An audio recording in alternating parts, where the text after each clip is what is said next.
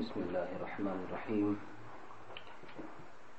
انتہائی معزز و مکرم میرے بزرگوں، دوستوں، بھائیوں اور بچوں، السلام علیکم ورحمۃ اللہ وبرکاتہ. الحمد لولیہ والصلاۃ والسلام علی نبیہ وعلی آلہ واصحابہ المتأدبین بآدابہ. اما بعد فاعوذ باللہ من الشیطان الرجیم. بسم اللہ الرحمن الرحیم. انا اعطیناک الکوثر. صدق اللہ العظیم وصدق رسولہ النبی الامین الکریم ونحن علی ذلک لمن الشاہدین والشاکرین والحمد للہ رب العالمین. یا سید السادات جئتک قاصدا ارجو رضاک واحتمی بحماک. یا اکرم الثقلین ویا کنز الورا جد لی بجودک وارضنی برضاک. سرورا شاہا کریمہ دستگیرہ اشرفا حرمت روح پیمبر یک نظر کن سوء ما. اے اشرف زمانہ زمانے مدد نما درہائے بستہ راز کلید کرم کشا. ایک دفعہ بآواز بلند درود شریف پڑھ.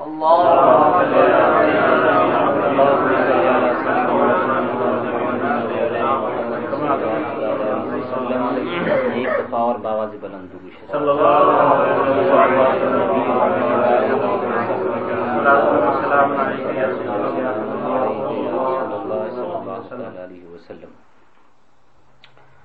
الحمدللہ درس شفا شریف کی غالباً یہ 18ویں مجلس ہے اور اس کے اندر آپ لوگ ہمیشہ کی طرح حاضر و موجود ہیں. سلسلہ وار جس طرح سے سیرت نبی صلی اللہ تعالی علیہ وسلم کے اوپر بیان ہوا کرتا ہے، اسی کی آج ایک کڑی آپ کے سامنے پیش کی جائے گی. درس شفا سے منسلک حضرت پیرانی اماں صاحبہ علیہ الرحمہ کے لیے خصوصی محفل کا انعقاد ہے کہ ان کے لیے خصوصی سال ثواب بھی کیا جائے گا. بہرحال یہ نبی کی سیرت اور نبی کی اولاد دونوں سے متعلق یہ بزم ہے.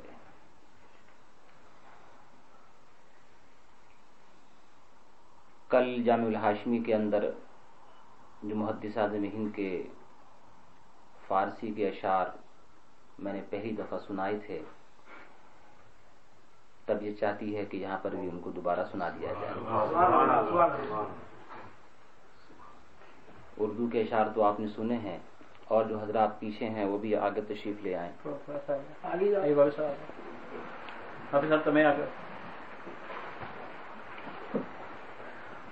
درود شریف پڑھ لیں. اللہم صلی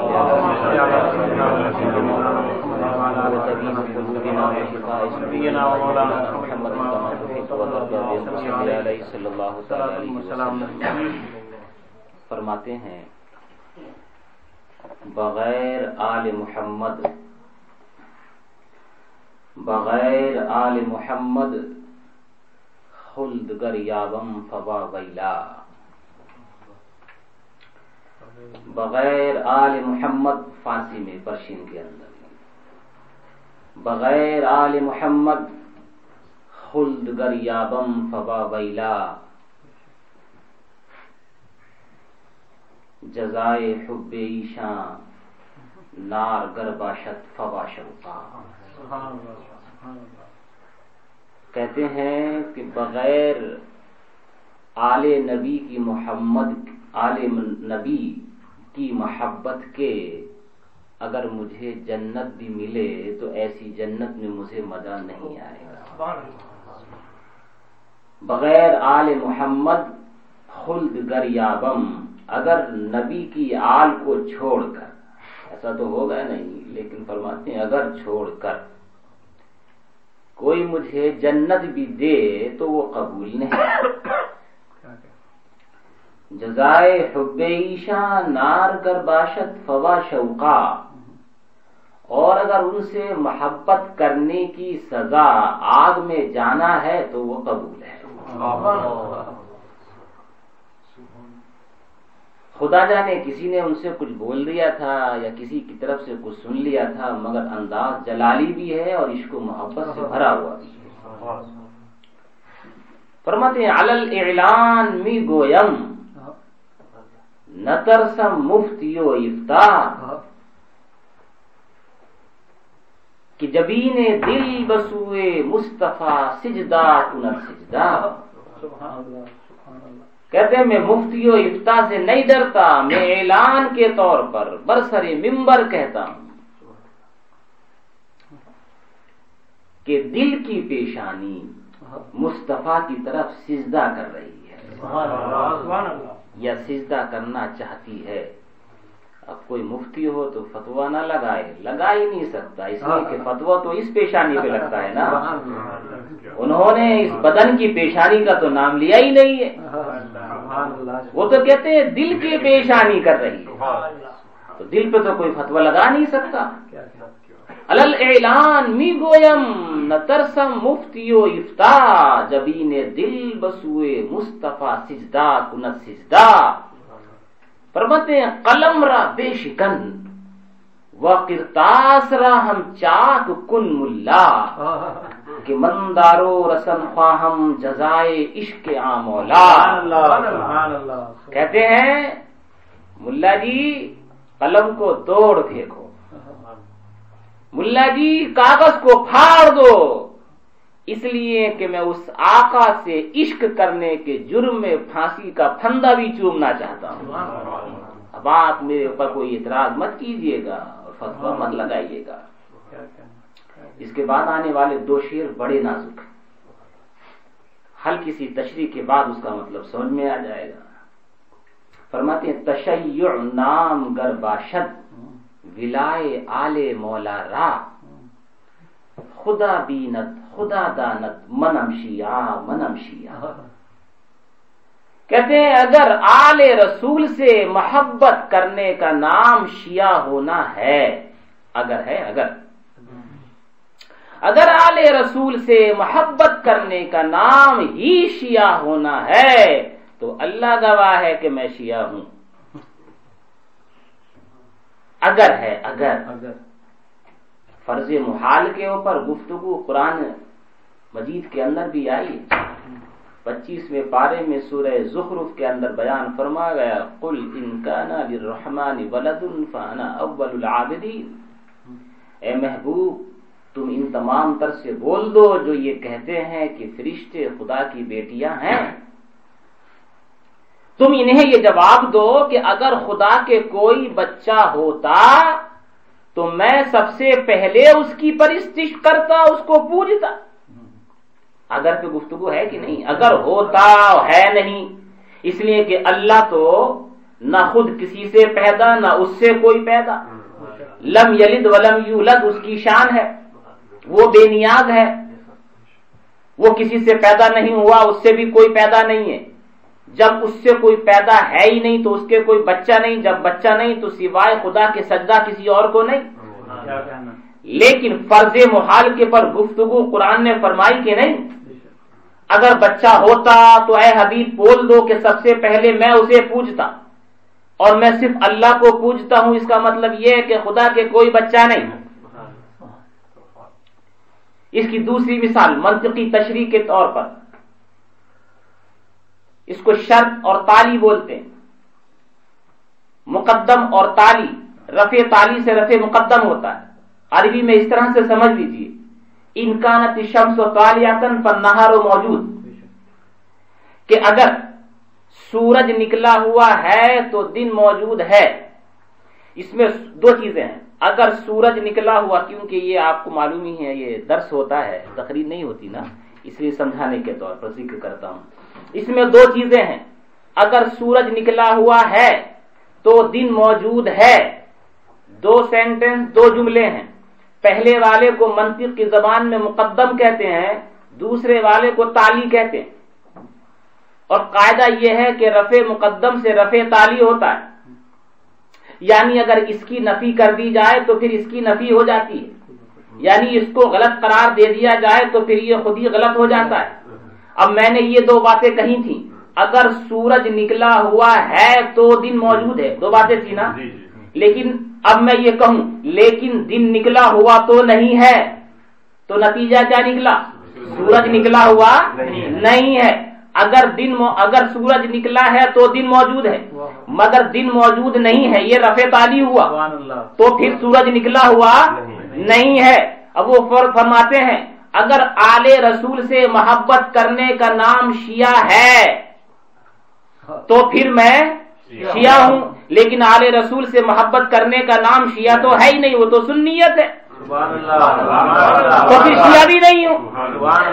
فرماتے ہیں عناد اہل بیت مصطفیٰ گر سنیت باشد، عناد اہل بیت مصطفیٰ گر سنیت باشد، خدا بندہ مرا سنیا توبہ و ست توبہ. اگر آل رسول سے نفرت کرنے کا نام سنی ہونا ہے تو اے میرے اللہ ایسے سنیوں سے مجھے توبہ. لیکن یہاں پر بھی وہی بات ہے کہ آل رسول سے محبت کرنے کا نام سنیت ہے نا، آل رسول سے نفرت کرنے کا نام تو سنیت ہے ہی نہیں. جب آل رسول سے نفرت کرنے کا نام سنیت نہیں تو پھر توبہ بھی نہیں، وہی رفع تعلی سے رفع مقدم ہوا. اگر آل رسول سے نفرت کا نام سنیت ہے تو مجھے توبہ ہے، لیکن آل رسول سے نفرت کا نام تو سنیت ہے نہیں بلکہ محبت کا نام سنیت ہے، تو پھر توبہ بھی نہیں ہے.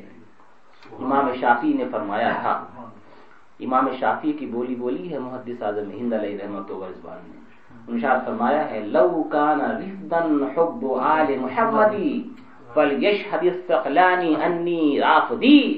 کہتے ہیں اگر آل نبی سے محبت کرنے کا نام شیعہ ہونا ہے تو جن و انسان سارے گواہ ہو جائیں کہ میں شیعہ ہوں، لیکن ایسا تو ہے نہیں. سنیت کی پہچان ہے آل رسول سے محبت کرنا. آخر میں فرماتے ہیں جنون عشق تو ہمداری اے نجدی بئی فرقے. نجدی تو ہمارے اوپر اعتراض کرتا ہے، اتنا عشق کرتے ہو کربلا والوں سے، اتنا عشق کرتے ہو تم اہل بیت رسول سے. فرماتے ہیں عشق تو تجھے بھی ہے، عشق تو تجھے بھی ہے، لیکن یہ الگ بات ہے کہ تجھے کس سے ہے. جنون عشق تو ہمداری، یعنی عشق کا جنون تو اے نجدی تیرے پاس ہے. بئی فرقے مگر فرق ہے، حسینی را حسین ابن علی و قیس را لیلا. حسینی کو حسین ابن علی سے محبت ہوئی اور قیس کو لیلا سے ہو گئی. تو یہ تو اپنا اپنا نصیب ہے، کسی کو کس سے ہوتی ہے، کسی کو کسی سے ہوتی ہے. یہ فارسی کے وہ اشعار تھے جو محدث اعظم ہند نے محبت رسول میں ذکر کیے.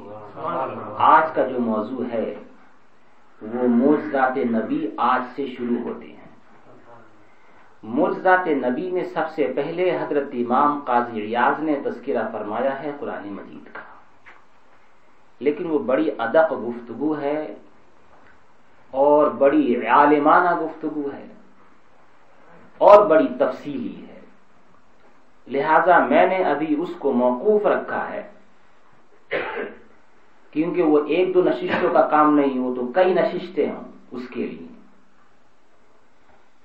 اور سب سے بڑا معجزات نبی میں سب سے بڑا معجزہ قرآن مجید ہے، اسی کا ذکر حضرت نے سب سے پہلے فرمایا. قرآن مجید نبی کریم صلی اللہ علیہ وسلم کا ایسا معجزہ ہے کہ اس وقت سے لے کر کے آج تک اور قیامت تک باقی اور برقرار رہے گا. باقی جتنے بھی معجزات وہ ہوئے پھر ختم ہو گئے. انشقاق قمر ہوا ختم ہو گیا. سورج کو واپس لایا گیا، آیا پھر ختم ہو گیا. کنکریوں نے کلمہ پڑھا، اس وقت تک کے لیے تھا پھر ختم ہو گیا.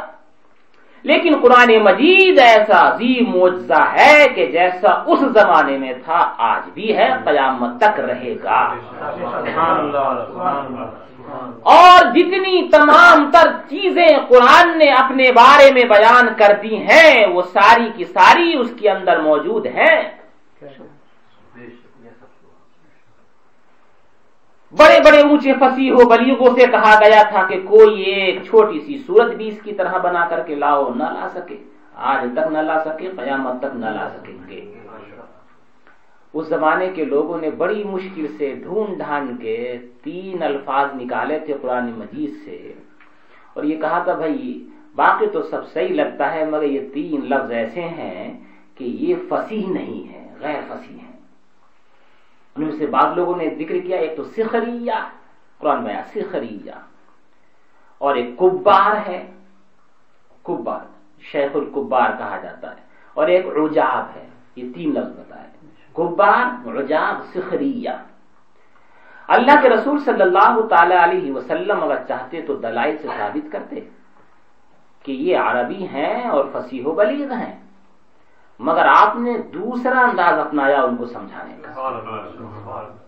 آپ نے ارشاد فرمایا چلو اگر میں کہوں گا اس کو کہ یہ فصیح و بلیغ ہیں تو تمہاری سمجھ میں نہیں آئے گا، ایسا کرو تمہارے درمیان جو سب سے زیادہ فصیح و بلیغ مانا جاتا ہو اسے تم بلا کر کے میرے پاس لاؤ، اگر وہ اس کی تصدیق کر دے تو پھر تمہیں تو مانا ہی جائے گا نا، ہوگا کہ ہاں بالکل صحیح درست ہے۔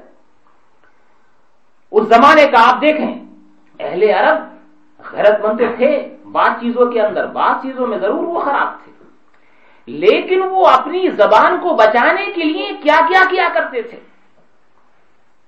ان کو اپنی زبان پہ اتنا ناز تھا، اتنا غرور تھا کہ وہ اپنے آپ کو عرب کہتے تھے۔ عرب کے معنی ہے بولنے والا، اور اپنے علاوہ ساری دنیا والوں کو عجم کہتے ہیں۔ وہ آج بھی عجم ہی کہا جاتا ہے۔ عجم کے معنی ہے گونگا، یعنی وہ اپنے سامنے پوری دنیا والوں کو گونگا سمجھتے تھے۔ اتنا بھروسہ، اتنا ناز، اتنا غرور اپنی زبان پہ۔ جب اس وقت کے لوگوں نے یہ دیکھا تھا کہ اب کوئی ملک شام سے آ رہا ہے، کوئی ایران سے آ رہا ہے، عرب کے اندر آ کر کے بولی بولتا ہے اور اس میں کچھ الفاظ ایسی بھی بول دیتا ہے جو طبیعت کو گراں گزرتے ہیں، تو وہاں کے بوڑھوں نے جن کو اپنی زبان سے محبت تھی، انہوں نے اپنی زبان کو بچانے کے لیے وہ مکے کا علاقہ ہی چھوڑ دیا، جنگلوں میں جا کر کے رہنے لگے۔ کیوں؟ صرف اپنی زبان کو بچانے کے لیے۔ یہیں سے بزرگان دین نے سمجھایا ہے کہ دیکھو اہل عرب سے سبق لینا چاہیے۔ ان کو صرف زبان اپنی اتنی پسندیدہ تھی کہ اپنی زبان کو بچانے کے لیے وہ شہر کا ماحول چھوڑ دیا کرتے تھے۔ اب جس آدمی کو اپنا دین محفوظ کرنا ہو، اپنے دین سے محبت ہو، اپنا دین مرغوب ہو، اس کو اسے بچانے کے لیے اسے کیا کیا کرنا چاہیے؟ حتی الامکان کوشش کرنی چاہیے کہ اپنے دین کی حفاظت بربجہ عتم ہو۔ خیر اہل عرب نے چنا، ایک گاؤں سے پکڑ کر کے بوڑھے کو لے کر کے آئے جس کی فصاحت و بلاغت پہ سب کو اعتبار تھا اور وہ مستند تھا۔ اللہ کے رسول صلی اللہ علیہ وسلم کی بارگاہ میں لے کر کے آئے کہ یہ ہے، اور ہمارے نزدیک اس سے زیادہ فصیح و بلیغ اس وقت کوئی بھی نہیں ہے۔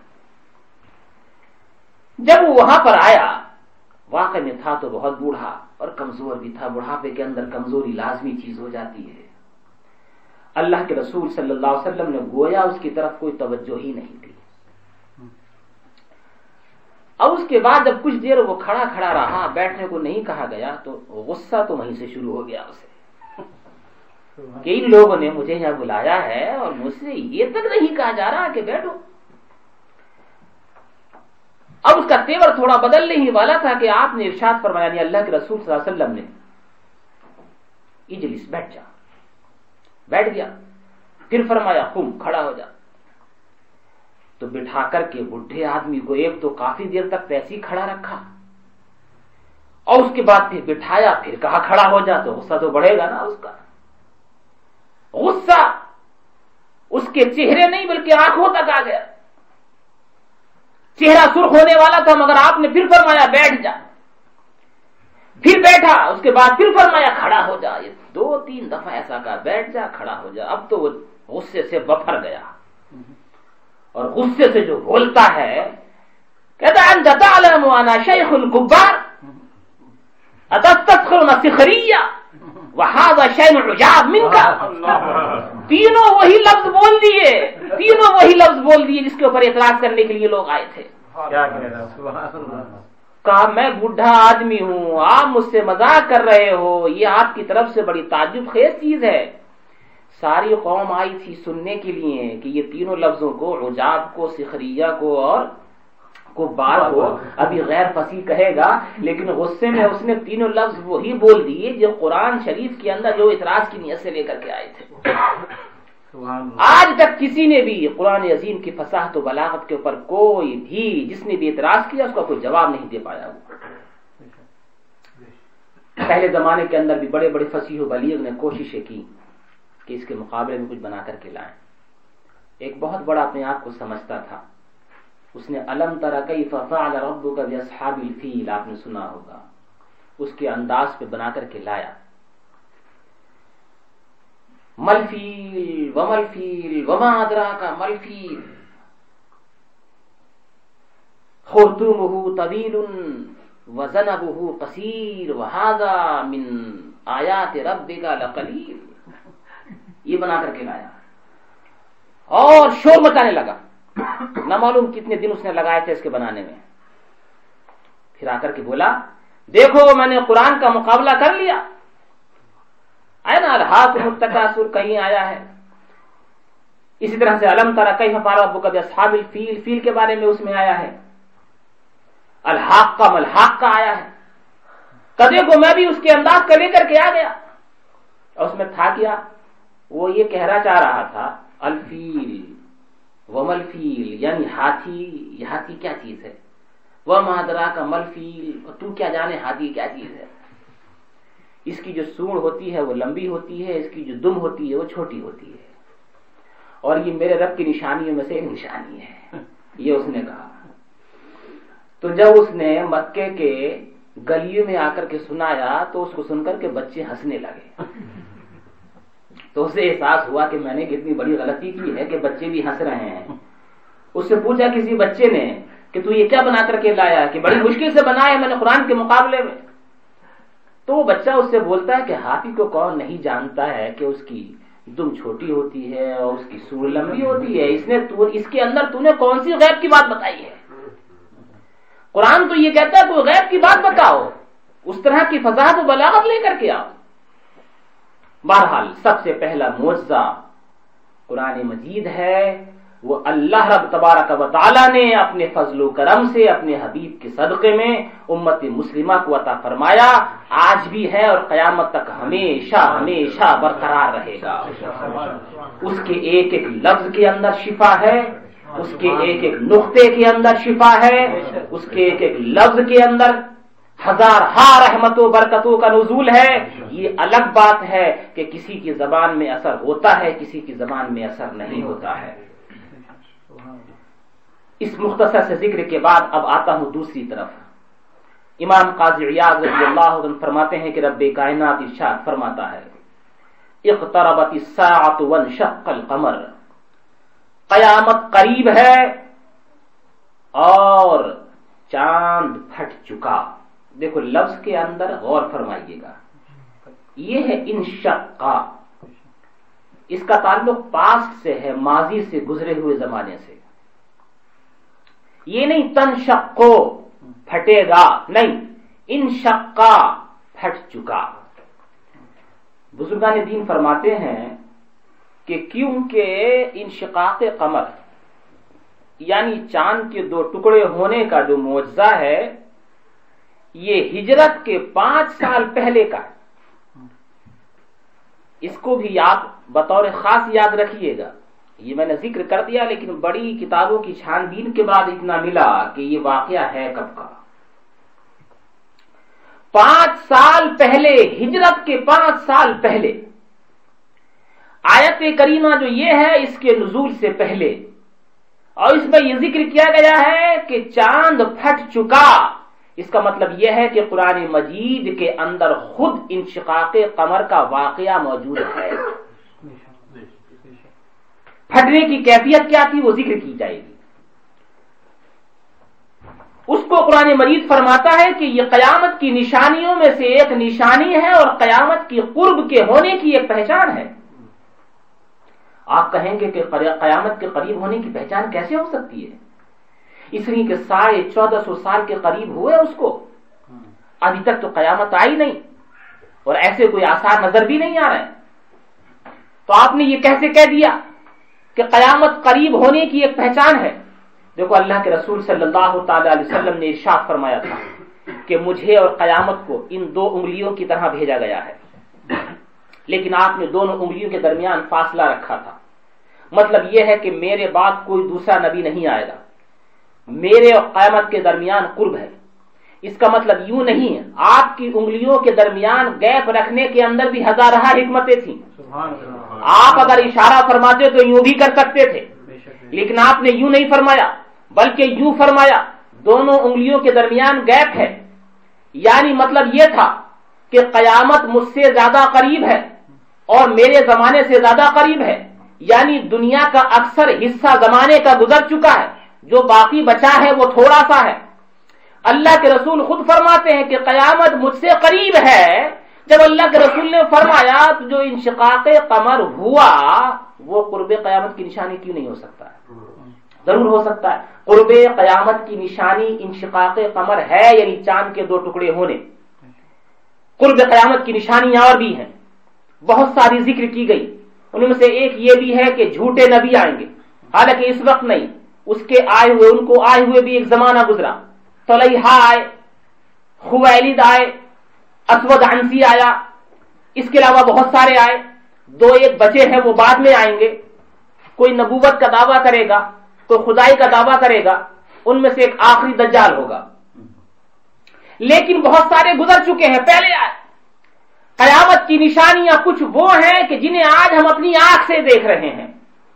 اللہ کے رسول صلی اللہ تعالی علیہ وسلم نے ارشاد فرمایا، ایک وقت ایسا بھی آئے گا کہ بیٹا باپ کا کہا نہیں مانے گا، بیٹا اپنی بیوی کے کہنے میں ہوگا۔ ایک وقت ایسا بھی آئے گا کہ لوگ اپنے پچھلوں پہ لعنت کریں گے، اپنے وقت جو موجود ہے اس کی تعریف کریں گے۔ ایک وقت ایسا بھی آئے گا علماء اٹھا لیے جائیں گے۔ ایک وقت ایسا بھی آئے گا جاہلوں کو علماء کی جگہ رکھ دیا جائے گا۔ یہ ساری کی ساری چیزیں ہم اپنی آنکھوں سے دیکھ رہے ہیں کہ نہیں؟ دیکھ رہے ہیں کہ نہیں؟ تمام تر وہ چیزیں جو علامات قیامت میں سے ہیں موجود ہیں، لیکن میرے کہنے کا مقصد یہ نہیں ہے کہ اگر آپ اس کو سنیں تو سن کر کے سوچیں جب یہ قیامت کی نشانیاں ہیں تو ہو کر کے ہی رہیں گی، یہ صحیح ہے، لیکن میرے عرض کرنے کا مقصد یہ ہے کہ اللہ کے رسول نے یقیناً فرمایا ہے کہ قیامت کی نشانیوں میں سے تمام تر نشانیاں ہیں، مگر میں عرض یہ کرنا چاہتا ہوں کہ خدا کے لیے، اللہ کے لیے، اللہ کے رسول کے لیے ان قیامت کی نشانیوں کو اپنی طرف سے شروع مت کرو۔ خیال رکھنا چاہیے اپنی ماں کا، خیال رکھنا چاہیے اپنے باپ کا، خیال رکھنا چاہیے اپنی نمازوں کا، خیال رکھنا چاہیے اپنی عبادات کا، خیال رکھنا چاہیے خدا کے رسول کا، خیال رکھنا چاہیے تعلیمات اسلامیہ کا۔ قیامت تو آنی ہے، مگر یہ ضروری نہیں ہے کہ قیامت کی نشانیوں کو تم اپنے آپ سے ہی شروع کرو۔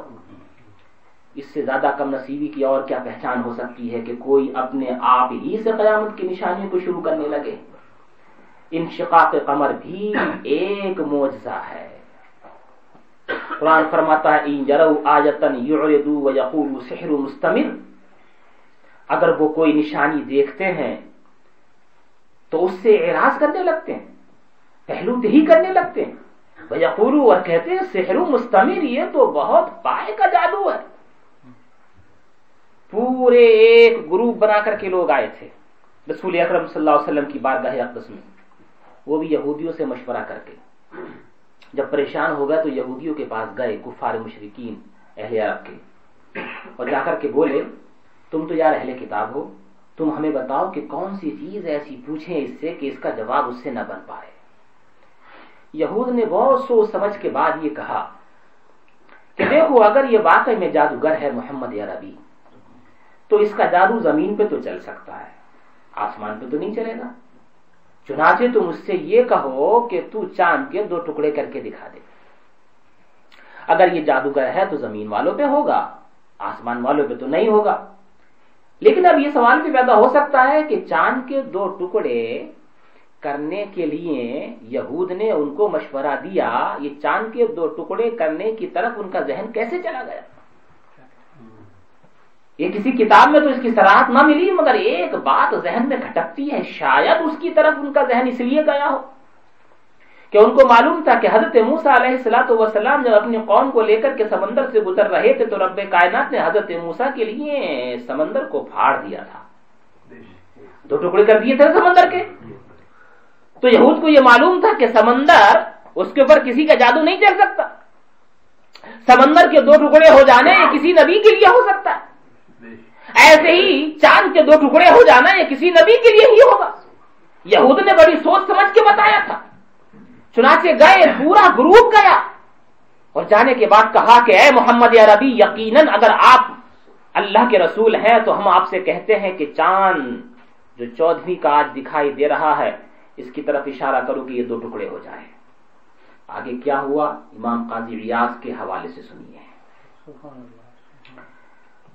فرماتے ہیں اخبرنا الحسین بن محمد، ہمیں بتایا حضرت حسین بن محمد نے. یہ کون کہتا ہے؟ آپ بولیں کہ میں سمجھوں کہ آپ کو سمجھ رہے ہیں. امام قاضی عیاض کہہ رہے ہیں، اپنی سند بیان کرتے ہیں. یہ سند کا ترجمہ میں اس لیے کہتا ہوں کہ ان سند والے جو ہے نا، اگر ان میں سے ایک ایک کے اوپر گفتگو کی جائے تو گھنٹوں لگیں. ان میں سے ایک ایک اپنے زمانے کا قطب الاقطاب ہے، اپنے زمانے کا سید المحدثین ہے، صاحب کرامات ہیں. صرف نام یہاں لیے جا رہے ہیں. فرماتے ہیں کہ ہم سے بیان کیا حسین ابن محمد حافظ نے اپنی کتاب کی طرف سے. وہ کہتے ہیں کہ ہم سے بیان کیا قاضی سراج ابن عبداللہ نے. وہ کہتے ہیں کہ ہم سے بیان کیا حضرت اسیلی نے. وہ کہتے ہیں کہ ہم سے بیان کیا حضرت مروزی نے. وہ کہتے ہیں کہ ہم سے حدیث بیان کی حضرت فربری نے. وہ کہتے ہیں کہ ہم سے حدیث بیان کی حضرت امام بخاری نے. وہ کہتے ہیں کہ ہم سے حدیث بیان کی حضرت مسدد نے. وہ کہتے ہیں کہ ہم سے حدیث بیان کی یحییٰ ابن شعبہ نے. وہ کہتے ہیں کہ ہم سے حدیث بیان کی سفیان ابن اعمش نے. وہ کہتے ہیں کہ حضرت ابراہیم نے. وہ کہتے ہیں کہ حضرت ابو معمر نے. انہوں نے حضرت ابن مسعود کی طرف سے حضرت عبداللہ ابن مسعود جو سید الفقہاء ہیں کہتے ہیں رضی اللہ تعالیٰ انشق القمر على عهد رسول اللہ صلی اللہ علیہ وسلم کہ نبی کریم صلی اللہ علیہ وسلم کے مبارک زمانے میں چاند کے 2 ٹکڑے ہوئے. فرقتین 2 ٹکڑوں کے اندر، فرقتن فوق الجبل و فرقتن دونہ. ایک ٹکڑا یہ پہاڑ کے اوپر تھا، دوسرا اس کے نیچے. پہاڑ دونوں کے بیچ میں آ گیا. اللہ کے رسول صلی اللہ علیہ وسلم نے فرمایا، جتنے بھی لوگ کفار وہاں پر کھڑے ہوئے تھے سب سے کہا اشہدو، ہر ایک کا نام لے لے کر کے اشہدو، گواہ ہو جاؤ، جو تم نے نشانی مانگی تھی میرے رب نے مجھے عطا فرما دی. 2 ٹکڑے کر دیے. ایک روایت میں یہ بھی آیا ہے حضرت عبداللہ بن مسعود رضی اللہ تعالیٰ عنہ کی، رأیت الجبل بین فرجتی القمر، کہ میں نے پہاڑ کو دیکھا چاند کے 2 ٹکڑوں کے بیچ میں. یعنی ایک چاند اوپر تھا، ایک چاند نیچے تھا، پہاڑ بیچ میں تھا. بہت ساری روایات ہیں. حضرت ابن مسعود نے اس کو ذکر کیا، حضرت علی نے اسے ذکر کیا، حضرت ابن عمر نے ذکر کیا. بے شمار صحابہ کرام ہیں، ان میں سے 5 بڑے مشہور ہیں جو اس واقعے کو بیان کرنے والے ہیں. جب ان لوگوں نے دیکھ لیا تو کہنے کے مطابق ان کو مسلمان ہو جانا چاہیے تھا کہ نہیں؟ انہوں نے کہا تھا محمد عربی آپ ہمیں دکھا دیجیے، ہم صاحب ایمان ہو جائیں گے. اللہ کے رسول صلی اللہ علیہ وسلم نے اس کو دکھا دیا. مسلمان ہونے کے لیے کوئی چیز اب رکاوٹ والی نہیں تھی، ہو جانا چاہیے تھا. لیکن بجائے اس کے کہ وہ صاحب ایمان بنتے، بولتے ہیں سحر مستمر، یہ تو بہت بڑا جادو ہے کہ زمین پہ بھی چلتا ہے، آسمان پہ بھی چلتا ہے اس کا. لیکن انہی میں سے کچھ تھوڑے سے ہوشیار بھی تھے. وہ بولے کہ اگر محمد عربی کا جادو ہے تو یہ جادو صرف مکے ہی کے اوپر ہوگا نا، چاند تو پوری دنیا میں ایک ہے. آپ ایسا کرو کہ باہر سے آنے والوں سے پوچھو کہ کیا تم نے بھی چاند کے 2 ٹکڑے ہوتے دیکھا کہ نہیں. اگر وہ کہیں گے کہ ہم نے دیکھا تو سمجھ لینا کہ ہاں واقعی میں اس کا جادو یہاں تو چل سکتا ہے، باہر نہیں. تو یہ حقیقتاً اس نے 2 ٹکڑے کیے. چنانچہ پھر کیا ہوا؟ کہتے ہیں کفار قریش سحرکم ابن ابی کبشہ، کفار بولے کہ تمہارے اوپر جادو کر دیا ہے ابن ابی کبشہ کے بیٹے نے. ان میں سے ایک آدمی بولا ان محمد ان کان سحر القمر فإنه لا يبلغ من سحره أن يسحر الأرض كلها، کہ اگر محمد عربی نے چاند کے اوپر جادو کیا ہے تو اس کا یہ جادو ساری زمین کے اوپر تو نہیں پھیل سکتا. فاسألوا من يأتيكم من بلد آخر، تو پوچھو اس آدمی سے کہ جو کسی دوسرے شہر سے تمہارے پاس آئے. هل رأوه هذا، کیا انہوں نے بھی اس کو دیکھا ہے یا نہیں. فأتوا فسألوهم، جب لوگ ان کے پاس وہاں پر آئے انہوں نے لوگوں سے پوچھا. فأخبروهم أنهم رأوا مثل ذلك، سب لوگوں نے یہی کہا کہ انہوں نے بھی یہاں ایسا ہی دیکھا ہے. سب نے دیکھا. بعض جگہ یہ بھی ہے کہ ابو جہل نے کہا تھا ھذا سحر، کہ یہ جادو ہے. فبعثوا إلى أهل الآفاق، تو ارد گرد کے شہروں میں لوگوں کو بھیجو. حتى تنظروا أرأوا ذلك أم لا، کہ انہوں نے بھی اس کو دیکھا ہے یا نہیں. فأخبر أهل الآفاق أنهم رأوا متفقا یا منشقا، تو سارے ارد گرد کے شہر والوں نے بھی یہی گواہی دی کہ ہاں انہوں نے چاند کو دو ٹکڑے ہوتے دیکھا ہے. بھائی یہ تو حدیث کے اندر اور قرآن مجید کی آیت کریمہ سے میں نے مختصر سا اس کا ذکر کیا، لیکن اب اس کے اوپر ایک دو سوال ہوتے ہیں، میں اس کا جواب دوں. سب سے پہلے مستشرقین یہ سوال کرتے ہیں کہ پوری دنیا میں چاند ایک، جب چاند پوری دنیا میں ایک ہوگا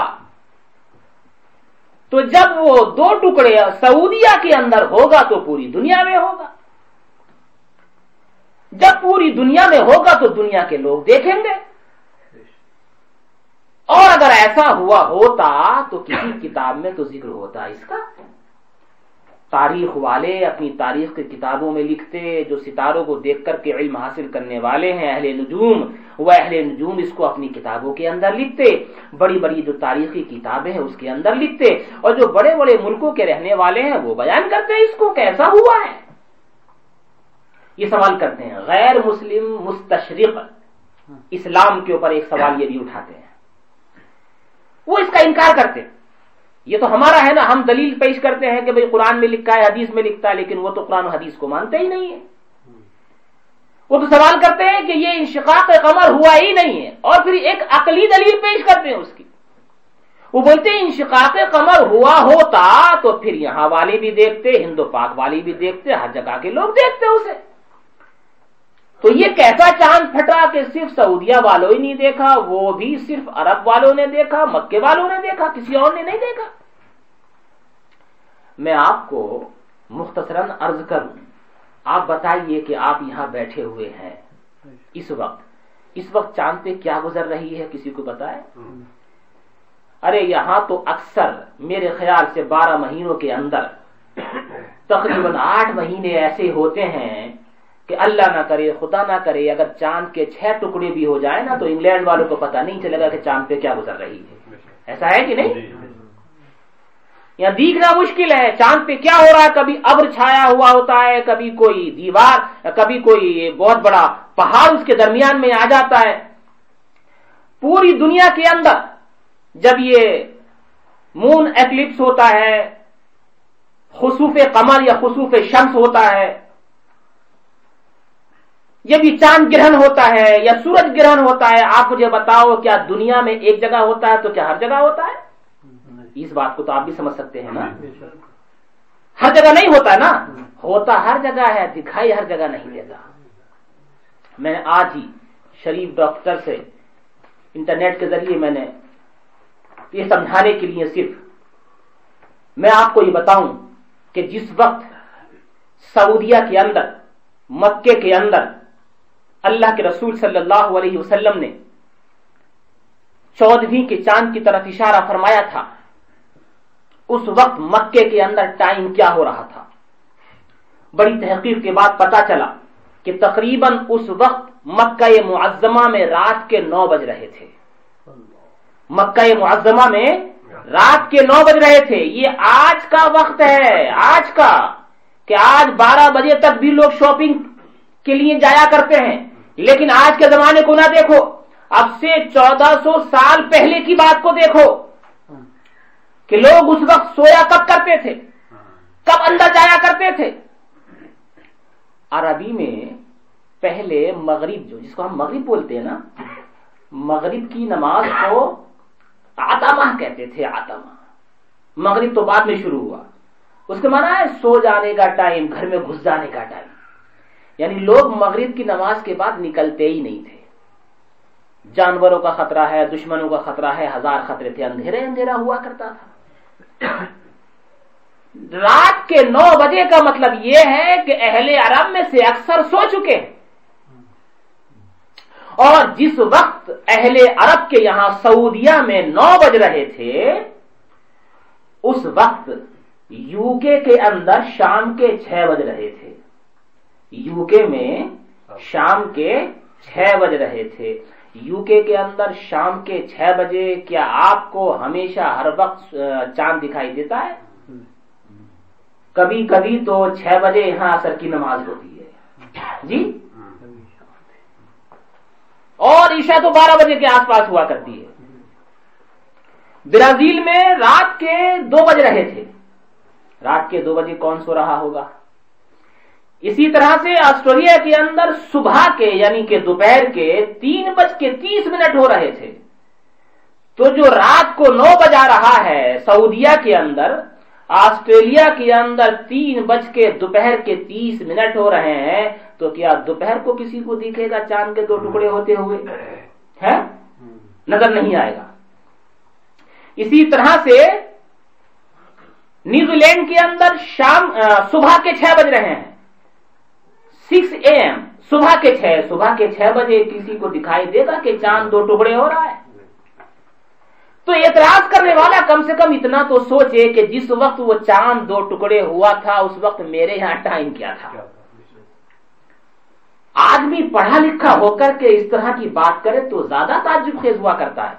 کوئی انگوٹھا چھاپ اس بات کو بول دے کہ اگر وہاں پر ایسا ہوا تھا تو ہمارے یہاں کیوں نہیں ہوا؟ ہوا، تو نے دیکھا نہیں، ضرور ہوا۔ ایک حوالہ اور دیکھیے یہ شمائل الرسول ہے، شمائل الرسول کا صفحہ 144 ہے۔ شمائل الرسول کے لکھنے والے ہیں حضرت علامہ ابن کثیر۔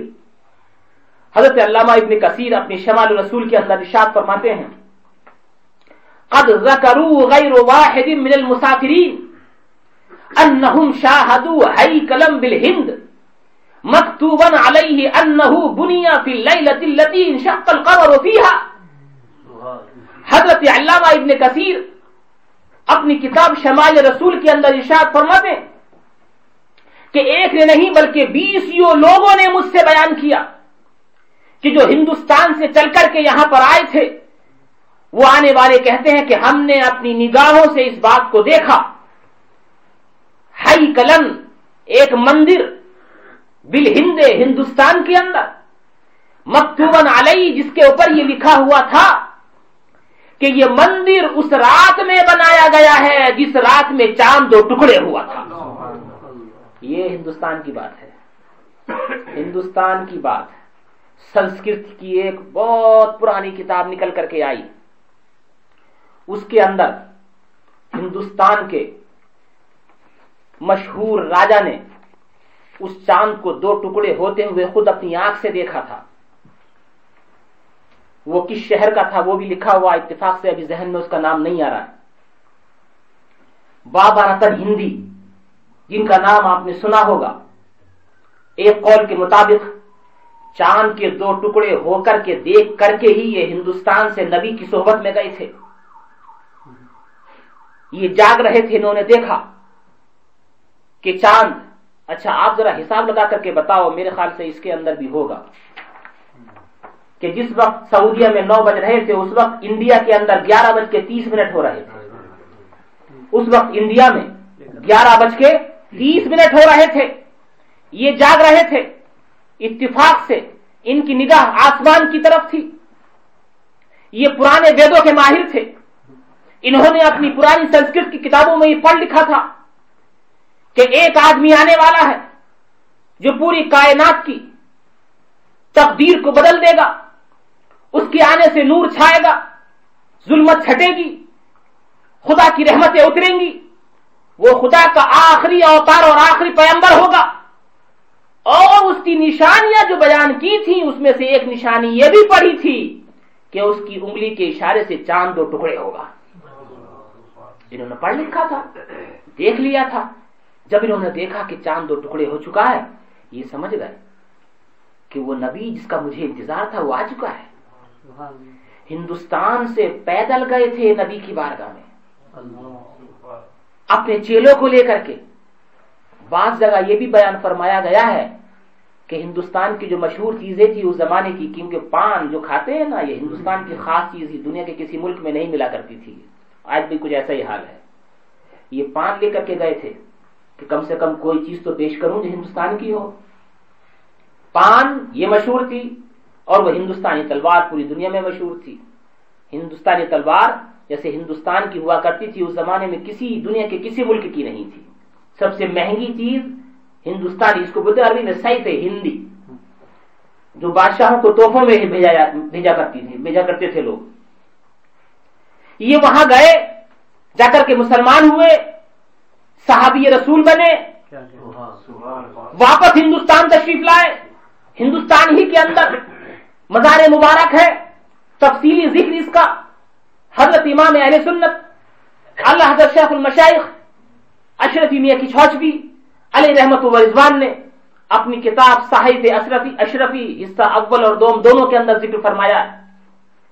یہ حضرت بابا رتن ہندی علیہ رحمت و رضوان، ان کو رب کائنات نے کئی 100 سال کی عمر عطا فرمائی۔ یہ حضرت بابا رتن ہندی وہی ہیں کہ ان کے جو مرید اور خلیفہ تھے حضرت شیخ احمد ہندی علیہ رحمت و رضوان، جو ان کے خلیفہ اور مرید، ان کے خلیفہ اور مرید سے ملاقات ہوئی ہے حضرت محبوب سبحانی، حضرت محبوب یزدانی، سلطان سید اشرف جہانگیر سمنانی کی۔ بلکہ بعض روایات میں یہ بھی آیا ہے کہ حضرت شیخ احمد رتن ہندی علیہ رحمت و رضوان نے حضرت شیخ احمد اپنے خلیفہ کے نام ایک خط لکھا تھا اور یہ کہا تھا کہ تیرے پاس خاندان رسول کا ایک عظیم شہزادہ آئے گا، اس کا نام سید اشرف ہوگا، جب وہ تیرے پاس آئے تو میرا خط یہ اس کو پہنچا دینا۔ یہ حضرت شیخ رتن ہندی علیہ رحمت و رضوان، انہوں نے خود چاند کو 2 ٹکڑے ہوتے ہوئے اپنی آنکھ سے دیکھا، اور اسی کو دیکھ کر کے یہ ہندوستان سے سعودی عرب یعنی کہ مکہ مکرمہ تشریف لے گئے تھے۔ یہ انشقاق قمر کا یہ واقعہ کب ہوا؟ میں نے ابھی آپ کو بتایا تھا، ہجرت سے 5 سال پہلے۔ ایک روایت میں جو سب سے زیادہ قوی ہے یہی ہے، ہجرت سے 5 سال پہلے ایک ہی مرتبہ ایسا ہوا، اس کے بعد پھر وہ جڑ گیا۔ کسی نے نقطہ رسی کی ہے، ایک نقطہ بیان کیا ہے اپنے شعر کے اندر، کبھی آپ نے سنا ہوگا یہ شعر، لیکن اس کا دوسرا مفہوم اس نے لیا ہے۔ آپ لفظ مدینہ پہ غور فرمائیں، لفظ مدینہ کے اوپر دیکھیں، ما دا یا نون ہا، یہ ہے نا مدینہ، مدینہ۔ ہجے میری انگلیوں کے سامنے آپ تو زیادہ اچھی طرح سے سمجھ میں آ جائے۔ فارسی میں چاند کو ماہ کہتے ہیں، کیا کہتے ہیں؟ ماہ۔ تو مدینے کا میم لے شروع کا لفظ اور مدینے کا آخری لفظ لے ہا، تو ماہ ہو گیا نا، ماہ، اور ماہ کے معنی ہے چاند۔ اب کسی نے شعر میں کہا ہے موجزہ شق القمر کا ہے عیاں مدینے سے، حالانکہ یہ مکے میں ہوا ہے، شق القمر تو مکے میں ہوا، لیکن وہ شاعر کی عقل دیکھیں کہ وہ مدینے سے ثابت کر رہا ہے، اور بہت اچھے انداز میں اس نے کیا۔ اس نے کہا موجزہ شق القمر کا ہے مدینے سے عیاں، ماہ نے شق ہو کے، پہلے میں سمجھاؤں آپ کو پھر اس کے بعد سنیے گا اسے۔ دیکھیے ماہ کے معنی کیا بتائے تھے میں نے؟ چاند کے، میم اور ہا، لیکن وہ میم اور ہا ایک ساتھ نہیں ہے نا، میم شروع میں ہے، ہا آخر میں ہے، بیچ میں کیا بچا؟ سوچ کے بتائیں، دین، دین بچا نا، دینا نہیں، ہا تو یہاں آ گئی، دین بچا نا۔ تو وہ بولتا ہے کہ معجزہ شق القمر کا ہے عیا مدینے سے، ماہ نے شق ہو کے لیا ہے دین کو آغوش میں۔ سبحان اللہ، ماہ نے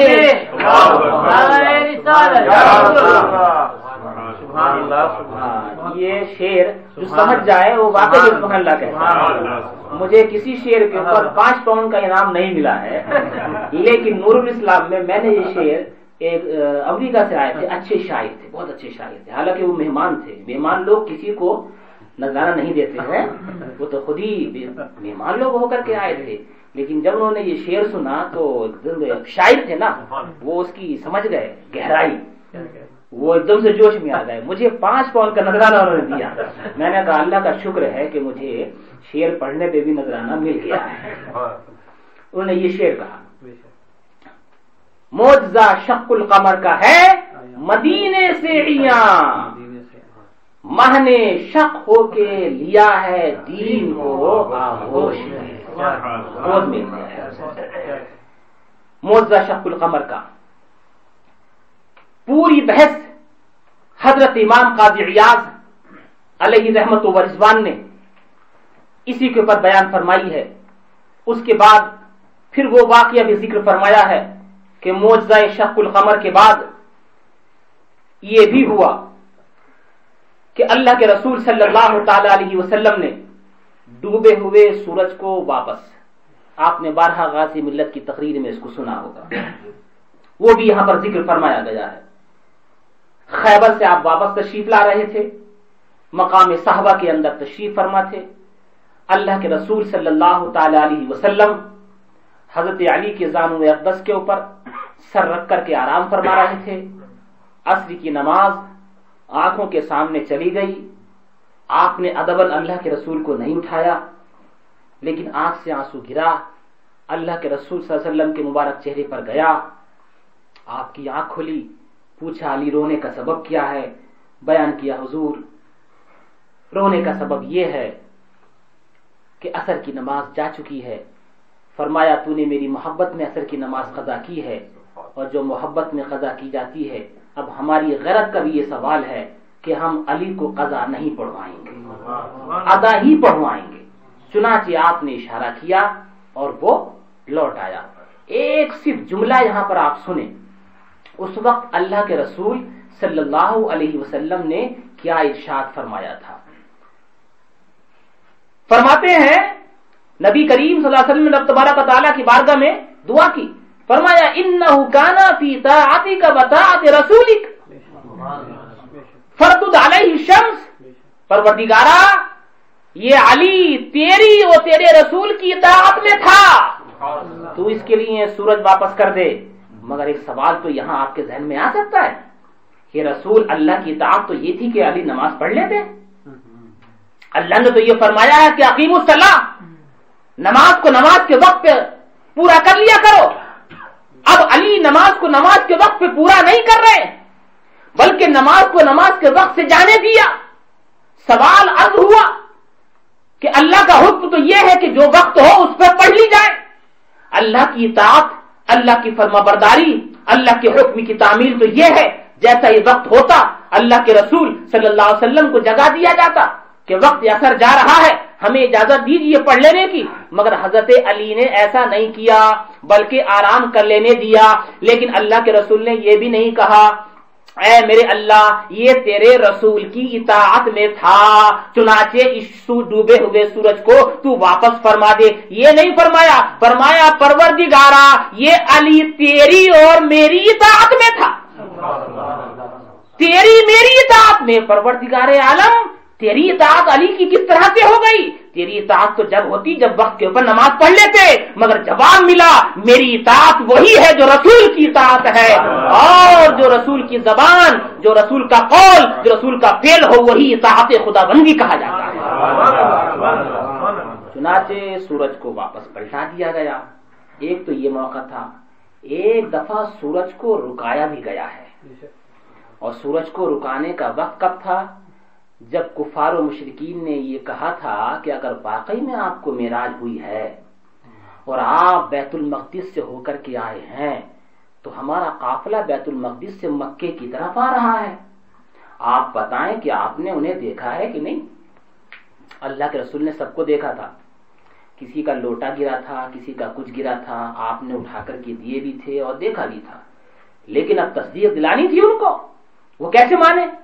اللہ کے رسول صلی اللہ علیہ وسلم کی زبان مبارک سے نکل گیا کہ ہاں وہ انشاءاللہ وینسڈے بدھ کے دن تک پہنچ جائیں گے۔ اب لوگوں کو بدھ کا انتظار ہونے لگا، صبح ہی سے انتظار کہ محمد عربی کو معاذ اللہ جھٹلانا ہے، اگر وہ نہیں آئے تو دیکھو پتہ چل جائے گا یہ جھوٹ بول رہے ہیں۔ دوپہر ہوئی نہیں آئے، شام ہو گئی، عصر کا وقت ہوا نہیں آیا قافلہ، مغرب کا ٹائم ہوا چاہتا تھا، سورج چھپنا چاہتا تھا، قافلہ موجود نہیں ہے۔ رب تبارک و تعالیٰ سے، پروردگار عالم سے، اللہ کے حبیب صلی اللہ علیہ وسلم نے دعا کی، پروردگارا سورج کو رکا دے، اس لیے کہ میں نے یہ کہہ دیا ہے کہ بدھ کے دن قافلہ آئے گا، اور یہ بدھ کا دن تو جانے والا ہے اور قافلہ نہیں آیا، خدا بندہ سورج کو رکا دے۔ صحابہ اکرام فرماتے ہیں ایک پہر تک، یعنی تقریباً 5-6 گھنٹے تک سورج رکا رہا، اور ادھر مسلمان کھڑے ہیں، ادھر کفار و مشرکین پہاڑ کے اوپر، دونوں کی نظریں دونوں طرف ہیں، دیکھ رہے ہیں سورج چھپے تو کہیں سورج تو چھپ چکا ہے لیکن قافلہ نہیں آیا۔ اتنے ہی میں کفار و مشرکین نے شور مچایا، دیکھو مسلمانوں سورج تو چھپ گیا مگر قافلہ نہیں آیا۔ تو ادھر سے مسلمانوں نے نعرہ لگایا کہ سورج چھپا ہے تو قافلہ بھی چلا آیا ہے، ادھر سے قافلہ بھی آ رہا تھا، ادھر سورج چھپا ادھر سے قافلہ چلا آیا۔ تو یہ دوسرا موقع تھا کہ اللہ کے رسول صلی اللہ علیہ وسلم کے لیے رب تبارک و تعالیٰ نے سورج کو روک دیا، اس لیے یہ کہا گیا ہے انا اعطیناک الکوثر، ہم نے اے حبیب تمہیں کوثر عطا فرمائی۔ کوثر کی 9-10 تفسیریں ہیں، مگر اس میں ایک مطلب یہ ہے کہ حبیب ہم نے تجھے جو کمال دیا ہے وہ بے شمار اور بے حساب دیا ہے۔ عربی میں 2 لفظ ہیں، میں کیونکہ ابھی حلقہ ذکر وغیرہ بھی ہونا ہے، اپنی بات کو میں یہی اختتام پذیر کروں گا، موضوعات کا ذکر انشاءاللہ جو انگلیوں سے پانی وغیرہ نکلنے کا اس میں اچھوتے انداز میں ذکر کیا ہے، انشاءاللہ اس کے بعد ذکر کیا جائے گا، اور یہ بھی کہا جائے گا کہ نبی کریم صلی اللہ علیہ وسلم کے مبارک انگلیوں کے درمیان سے جو پانی نکلا ہے اس پانی کی برکت کیا ہے اور اس کا کیا مرتبہ ہے، اس کی کیا برکت اور کیا مرتبہ، انشاءاللہ یہ بعد میں اگلی نشست میں جو کہاں ہوگی 30 تاریخ کو جناب داؤد بھائی انشاءاللہ وہاں ذکر کیا جائے گا۔ انا اعطینا 2 لفظ ہیں عربی کے اندر، ایک ہے اعطینا، ایک ہے اعطینا، دونوں کے معنی سیم ہے، آتینا کے معنی بھی ہم نے دیا، اعطینا کے معنی بھی ہم نے دیا۔ قرآن شریف میں آتینا بھی آیا ہے، وہ آتینا موسیٰ الکتاب، ہم نے موسیٰ کو کتاب دی، اور اسی طرح سے وہ آتینا داؤد زبورا، ہم نے داؤد کو زبور دی۔ دیکھو آتینا ہے، قرآن شریف میں آتینا موجود ہے، ایک نہیں بلکہ میں نے شمار کیا تو 29 ٹائمز، 29 دفعہ آتینا ہے، پورے قرآن میں 29 دفعہ آتینا فرمایا گیا ہے، لیکن جب نبی کی باری آئی تو یہاں آتینا نہیں فرمایا، اعطینا فرمایا۔ بظاہر دونوں کی میننگ ایک ہے، لیکن ایک باریک سا فرق ہے، ایک باریک سا فرق ہے۔ باریک سا فرق یہ ہے کہ جیسے انہوں نے مجھے پانی لا کر کے دیا، میں نے اس میں سے پیا، یا مثال کے طور پر کوئی مجھے چیز دے یا میں کسی کو چیز دوں، یہ کتاب میں نے مولانا ایوب صاحب کو دی کہ آپ لیجئے، دینے کے 2 مطلب ہو سکتے ہیں کہ آپ پڑھیے، پڑھ کر کے واپس دے دیجئے، تو میں کہوں گا کہ انی اعطیتو کا کتابہ، میں نے آپ کو کتاب دی ہے، اس میں یہ ثابت نہیں ہوا ہے کہ کتاب دے کر کے اس کا مالک بنایا ہے کہ نہیں۔ لیکن اگر میں یہ کہوں اعطیتو کا، تو کے ساتھ انی اعطیتو کا کتابہ، میں نے تجھے یہ کتاب دی ہے، اب وہاں آتیتو کا تھا، یہاں اعطیتو کا ہے، دونوں میں فرق یہ ہوا کہ میں نے کتاب دے کے آپ کو اس کا مالک بھی بنا دیا ہے۔ یہاں فرمایا اعطیناکل کوثر، اے حبیب ہم نے تجھے کوثر دی نہیں، دے کر کے مالک بھی بن۔